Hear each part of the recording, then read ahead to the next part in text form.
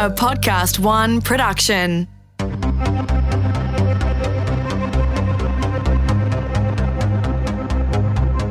"2019, it's barely started, but thanks to an ever-growing community of hackers, we've seen 1.76 billion documents leaked in January 2019 alone. Ransomware is expected to cost businesses and organisations $11 billion. Let that sink in for a while. It's an epidemic. And we need to start thinking about the future of how we're going to combat this cyber risk environment. And that starts with cultivating a new system.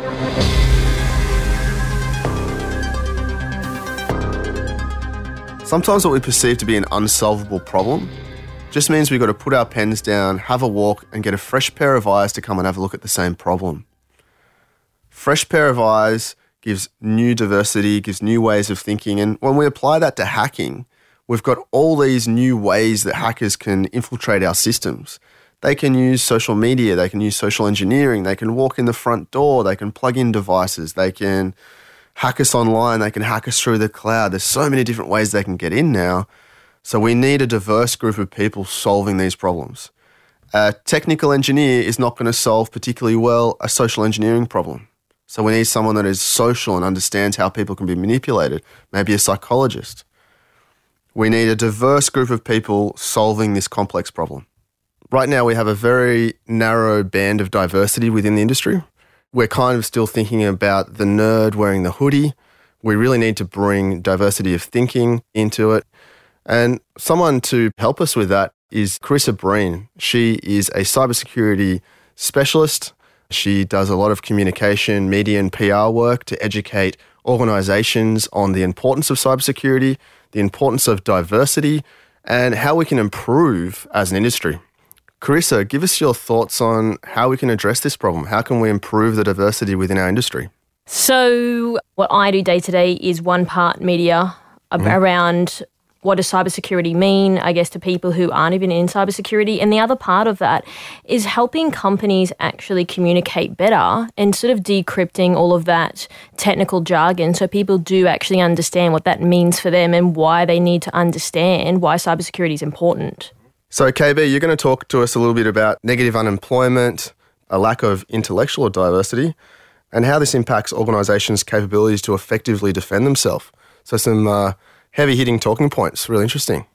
Yeah, absolutely. This is probably one of the most common questions that I get asked. And I think it's really important because, like you said earlier, like we need to know that we have a diverse group of people to look at things differently. But first and foremost, I really feel that sometimes what we need to be able to do as an industry is look at how people are different, because that'll help shape how we evolve as an industry moving forward. Look, I knew I wanted to be in IT, engineering, that kind of space, probably from the age of about 10.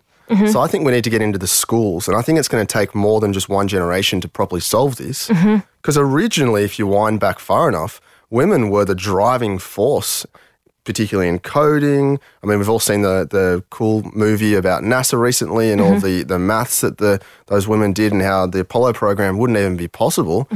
How do you think, Karissa, we went from that environment, which was essentially driven by women, to where we are now? And you go into a coding class or a infrastructure a class at university, and like you said, it's a boys' club. It's basically maybe 2 or 3 women. How do we solve that? What's caused that? How do we get here? Well, there's a couple of things for this. So one, you're right, and the presentation I was at recently spoke about dudes in basements in hoodies.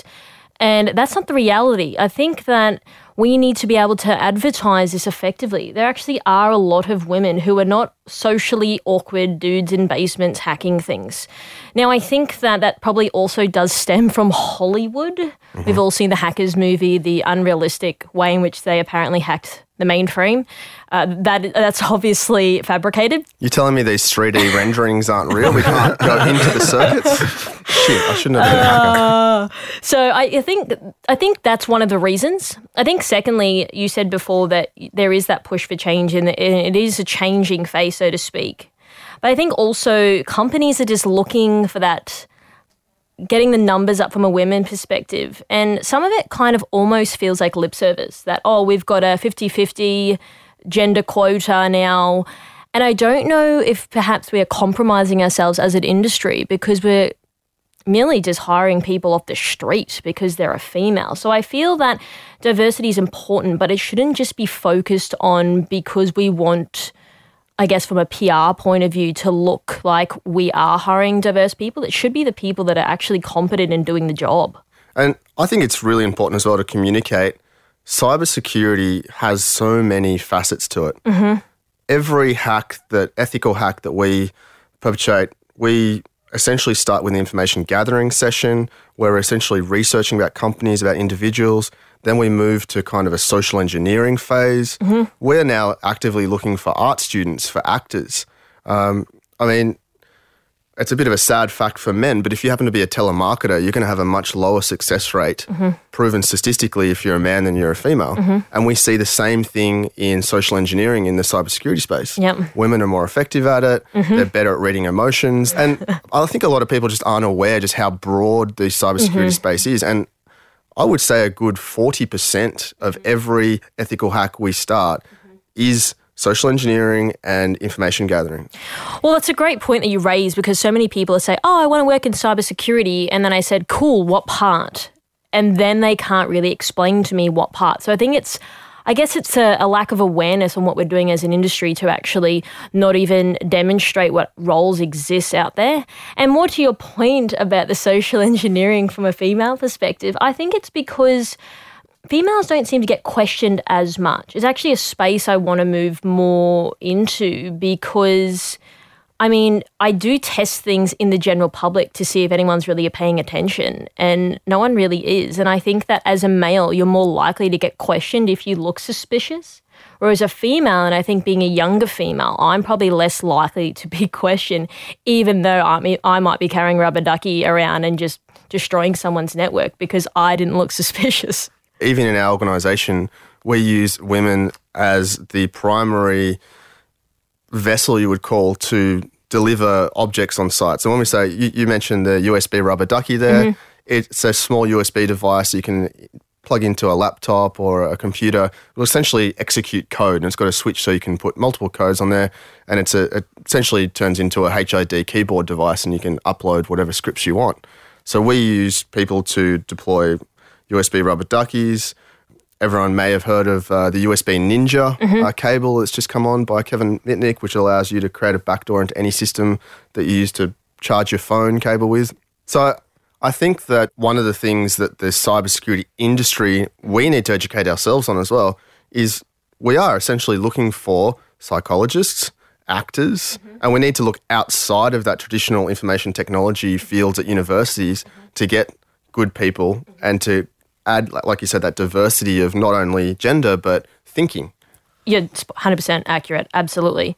I think this is something I feel sometimes if you haven't come a traditional route through cybersecurity, people can sometimes be quite pretentious. I don't know why that is. I think maybe they feel threatened because someone who can be completely curious has then gotten into the industry. For myself, that's how I actually got into cybersecurity. I came from a banking background, was really curious about how people exfiltrated money out of the bank.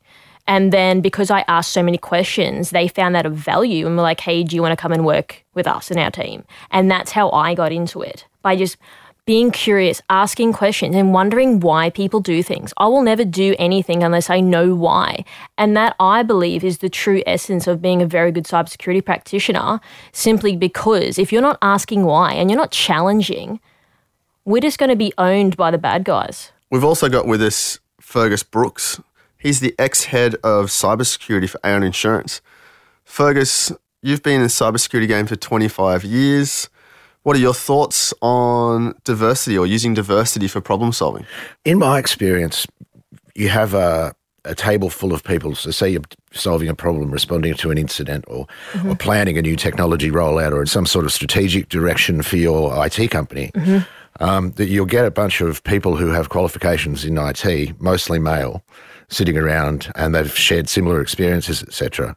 And you won't simply get as many different angles at the potential solution as you would get if you had people from different backgrounds and more women in the room who challenge the men, which is a good thing if you're not the one being challenged. But what are your comments on that? And I call that sort of groupthink, and it's something that I've heard a few times before in different circles. What are your thoughts on that?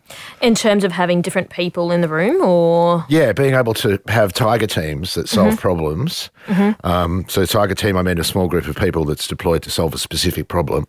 So that if you have, and they're across all industries, but if you have a tiger team that's diverse, do you think you're more likely to come up with a better set of solutions or a better range of opinions? And because cybersecurity is something that's so diverse and it's so fast moving, how are we ever going to be able to keep up if we're actually just breeding people from the same background? We need to have people to think differently, to come up with new ideas and solutions. But the counterpoint to that is in this industry, as soon as you start being quite vocal and have a difference of opinion, people try to shoot you down.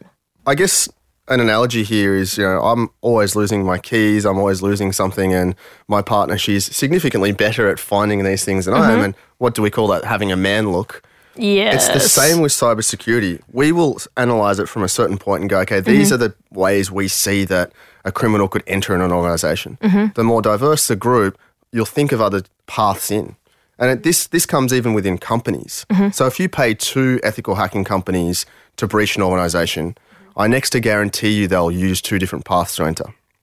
And again, the more diverse the groups are, the more paths we'll find. And criminals are doing this. I believe that, I don't believe I've witnessed, when you go to the Philippines and you go and see these organisations, they have HR managers, they have females working for them. They know that telemarketers are more effective if they're female. And the females who are working in these criminal organisations are helping them expand their attack vectors. So if we as an industry who are fighting this are purely a boys' club, we're going to be ineffective and we're going to become more and more ineffective. One of the things that I think is really important is profiling the right people. And that is changing face from my own experience of talking to practitioners globally. I think it's really just about that we need to look at this on a larger scale to say, hey, if we're not going to embrace people who are different, and I have done a presentation purely about how I was different, I don't think we're going to be able to win, and we're going to lose as an industry because we are being naive in the fact that we don't want to embrace people from different backgrounds. So from my point of view, the cybersecurity industry is really attractive. I mean, we're talking about reasonably high wages. We're talking about interesting work. Every day is different. We're targeting different organisations. We're helping organisations build frameworks and methodologies and policies and procedures to stop themselves being breached or to minimise their risk. There's negative unemployment in this industry. Or I know you've got some challenging views on this, Chris, but there's very low unemployment. Obviously, that's driving wages up and up. So I would personally believe that that's going to create a big sort of backfill. What period do you think before we start seeing, close to gender equality? I don't know. I don't have all the answers in terms of the time frame. What I do know is that I was speaking to an industry contact of mine, Greg Vandergast, and he's kind of moved my thinking on this part. When him and I spoke, now while there's a genuine thirst for more and more people to be in this industry, he came from the position that there's not enough people that are being motivated to be constantly learning. And I feel that people are sort of just getting to a certain level and they just feel comfortable.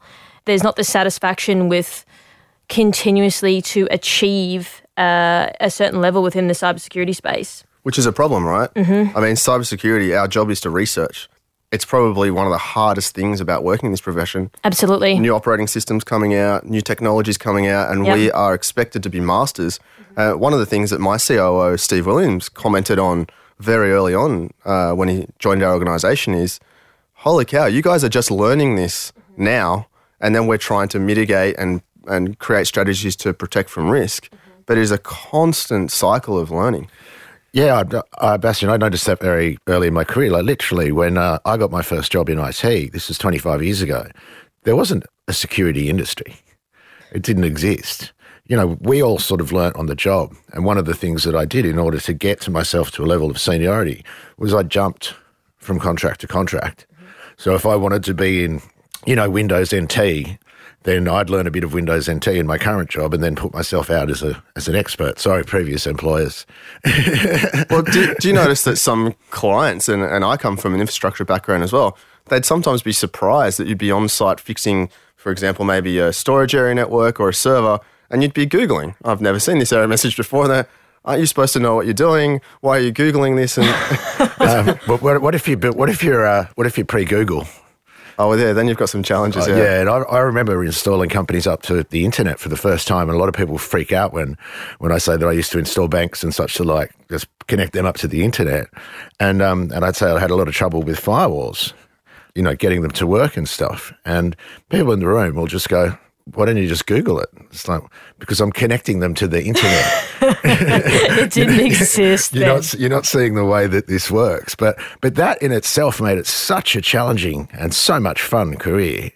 I've had a great life off the back of this industry, and it's been very exciting. And as we've talked about throughout the series, we've talked about how it's constantly changing, it's constantly evolving. There's nothing static about it. The threats are increasing. Bastien talked about a USB Ninja before. That just came out this week. This is a new thing. There's a new thing every day. There's another attack every day. Somewhere in the world, you can't go through the internet without finding someone's been breached or someone's had a problem. It makes cybersecurity incredibly dynamic and fun industry. I used to be the most boring person at the dinner party, but I'm not so much anymore. Why? From being the security person? Yeah, or? From being an IT security person. But then I worked in insurance for a couple of years and I knew what it was like to be the most boring person at the dinner party. These days, people are actually fascinated with what I know and what I've seen from all walks of life. So, getting that message out to people. So, you're not going to be the nerdy kid sitting in the corner. You're going to be the person who says, you work in cyber risk. Tell me about hackers. Tell me about cyber terrorism. Tell me about all this kind of stuff.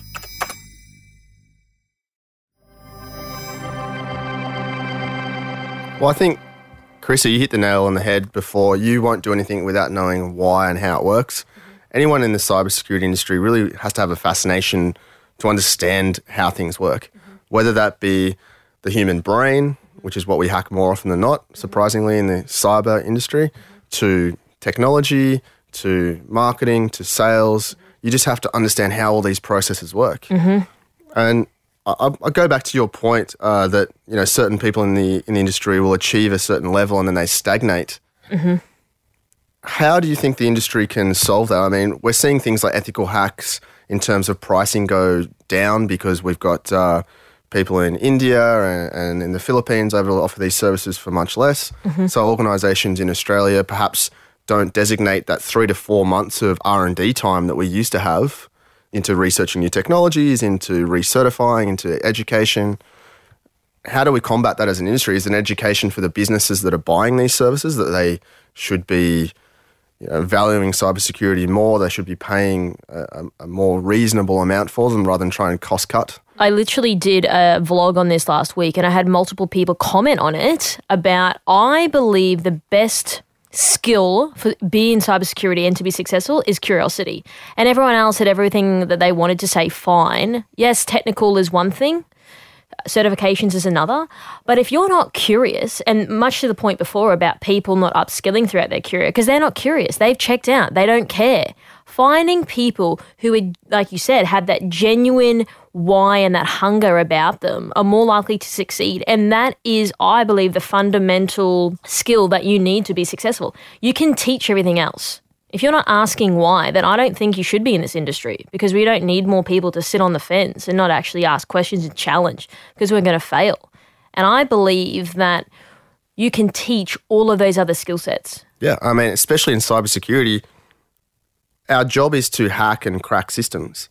So teaching them the traditional way of doing that possibly isn't the answer. An example I'll use, when we interview staff, we put a Rubik's Cube in front of them.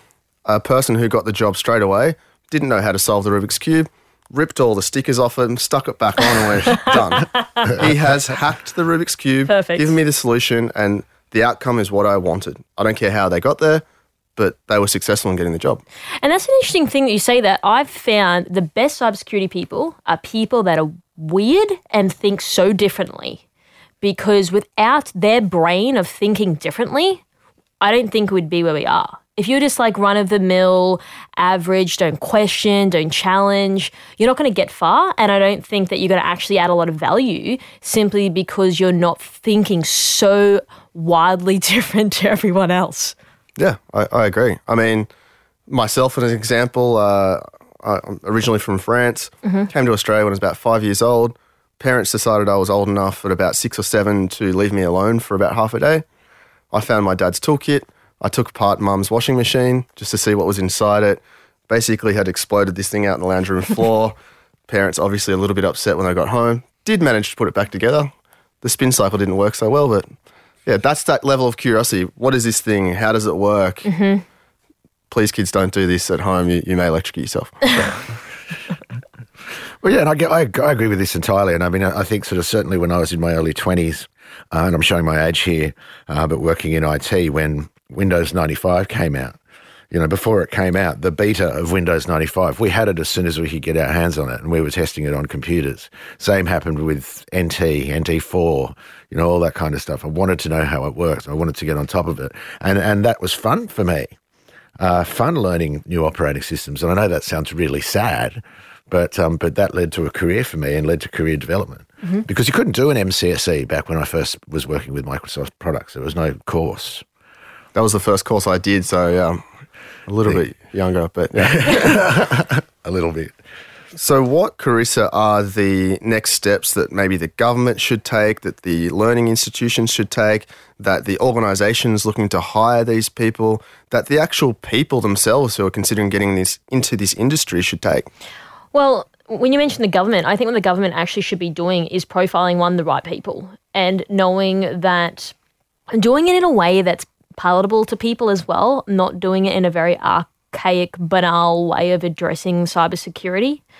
I guess from an education point of view, getting people out there to talk about it and being very human about their experience in the industry. And what I mean by that is not being so PC in the sense of that it makes it almost boring. It's not going to attract young people. These people are not that much younger than me, so I understand how their mind works. And I think that by being so corporate, so to speak, will actually deter them because they're not going to see themselves working in a position like that. And then I think lastly, having continuous meetups, events to talk about what type of roles actually exist out there. Like you said, someone might be hating their psychology degree, but hey, you can come and do social engineering because you understand people, you understand behavior, or you might be a software developer, so why can't you then do security engineering? Yeah, I mean, acting has at the top of the field really high salaries and glamour lifestyle, but for the large majority of people in the acting community, they're struggling to find work. Maybe they can come over into our industry and practice their skills and then, act just throughout the day and then perhaps still get a job. Well, I think it's a very unique way of looking at it as well. And it's like you said, it's thinking outside of the box continuously and getting the right caliber of people anyway. One thing that used to annoy me when I was working in large corporations was just that to fill the quotas. Well, then are we actually hiring the right people, or are we just hiring people for our company to look better in the apparent marketplace? Yeah, it's refreshing to hear that view because I myself have experienced going for a job, and when the whole gender diversity thing came through, I felt like I was probably more qualified, but they went straight away and gave it to the female competing against me. And that's actually insulting to a female, and I would always want to win on merit. If someone actually said to me, you won purely because you're a female, I would actually walk out of the room because that's insulting to my, how I am and to the whole female population because that's not really fair then at all. And no one wants to win like that anyway. Yeah, damn right. That's why I think, there's been so much conversation all the way up at board level on quotas. Mm-hmm. Do we set up gender quotas? Do we set up any kind of quotas for employment? So what we're basically saying is that if we have a candidate here who has the most qualifications, but we don't have a spot because we've got a quota, then you take on a lesser quality candidate, which, as he says, means a lesser quality candidate, but also insults the candidate. Well, I would be insulted by that. Can impact their self-confidence as well. So I think the quotas thing and people saying, we just want to get more women on board for the sake of it, I think that's a flawed argument. No, 100% agree. And we're actually going to be compromising ourselves as an industry if we're just hiring anyone for the sake of getting quotas up. Yeah. So I guess maybe I can cover off some of the steps for an organisation. So My leadership team, we're actively talking to the TAFEs, the universities. We probably need to start talking at a younger school level. We start to look at perhaps roles that are more effective for certain types of people. A good example of that is when we first started the organisation, we had technical people. And we started doing ethical hacks, and they were largely technology-based. When we started asking our tech heads to go on site and breach a site and plug in some device, they freaked out. So they stuck out like a sore thumb, this nerdy-looking guy sweating like crazy, shaking and basically trying to plug in something into a often very pretty receptionist computer was the last place they ever wanted to be and just hated it. It wasn't what they wanted to do. It wasn't why they signed up to be in the cybersecurity industry in the first place. Whereas another person would be far more suited to that and enjoy it and love it and help us as an industry. What is something that an individual could do if they want to get into the industry? Well, I guess one of the things would be go and hang out at local meetups. So you can go on meetup.com or Eventbrite, go along to some of those events so you can see what type of people are there. Generally, you're going to find someone that is always going to be looking for people. You can start to get to know other people within the industry. I think someone who's potentially looking to diversify their career would be like, what are you currently doing at the moment? So example, I did an event at the start of this year and one of the ladies actually spoke to me and said, I'm studying psychology. And back to your point before, we said, well, actually, I think you would be really, really good as a social engineer. And she's like, I hadn't even heard of that. I didn't even know it was a thing. Again, if you're a software developer, like, okay, you can do code. Why can't you go and potentially break stuff or go and develop stuff from a security perspective? Always be asking questions to people in the industry as well. Follow people that share different opinions. Go and do lots of reading, listen to podcasts, get the knowledge up, and you might be surprised to find out that where you started is actually not what you're doing now, and that's exactly what happened to me. So find out what you enjoy and then understand perhaps where that could fit into the cybersecurity field? I think so, and following people online, like what do they talk about? Maybe that's something that I didn't even know existed. I think that's an important point.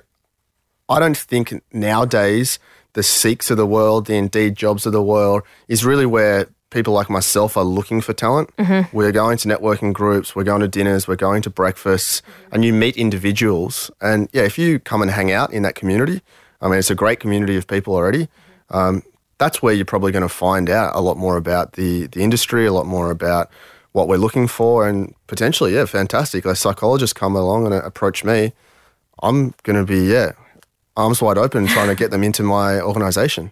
If I can be more effective at ethical hacking and more effective at training organisations to protect themselves and reduce risk, I'm all for it. And some people might be an expert at one particular thing and you can say like, hey, like I could actually make you from an 8 to a 10 because you're very, very good at doing that one particular thing. And then potentially that they can go and grow their career after that. But I think getting them in the door, and again, it comes back to the right caliber of people. You have to be a very special, unique person to work in this industry and have a significant career because these people are the people that are helping defend data, our countries, our identity. And those people need to come from a very unique skill set to be able to help countermeasure that continuously. Look, there we have it. All these smart, interesting people that are curious about the world. We are waiting for you in the cybersecurity industry. Governments, we'd love to see you educate at a lower level, at a school level, as much as possible. And all the learning institutions out there, wake up to the fact that you probably need more of a PR and marketing and media effort to actually get diversity within the group. Where us as employees are sick of just seeing the same kind of guys applying for the jobs. We'd love to see some more diverse people coming and working with us. Cyber Hacker was brought to you by Podcast One and CTRL Group. Presented by me, Bastien Treptel, produced by Matt Dwyer, our very own Stephen Williams from CTRL Group, and special thanks to Karissa Breen. Hacking is real. People and organisations are being taken down every day. If you'd like some professional advice and assistance, go online to ctrlgroup.com.au and we'll help you.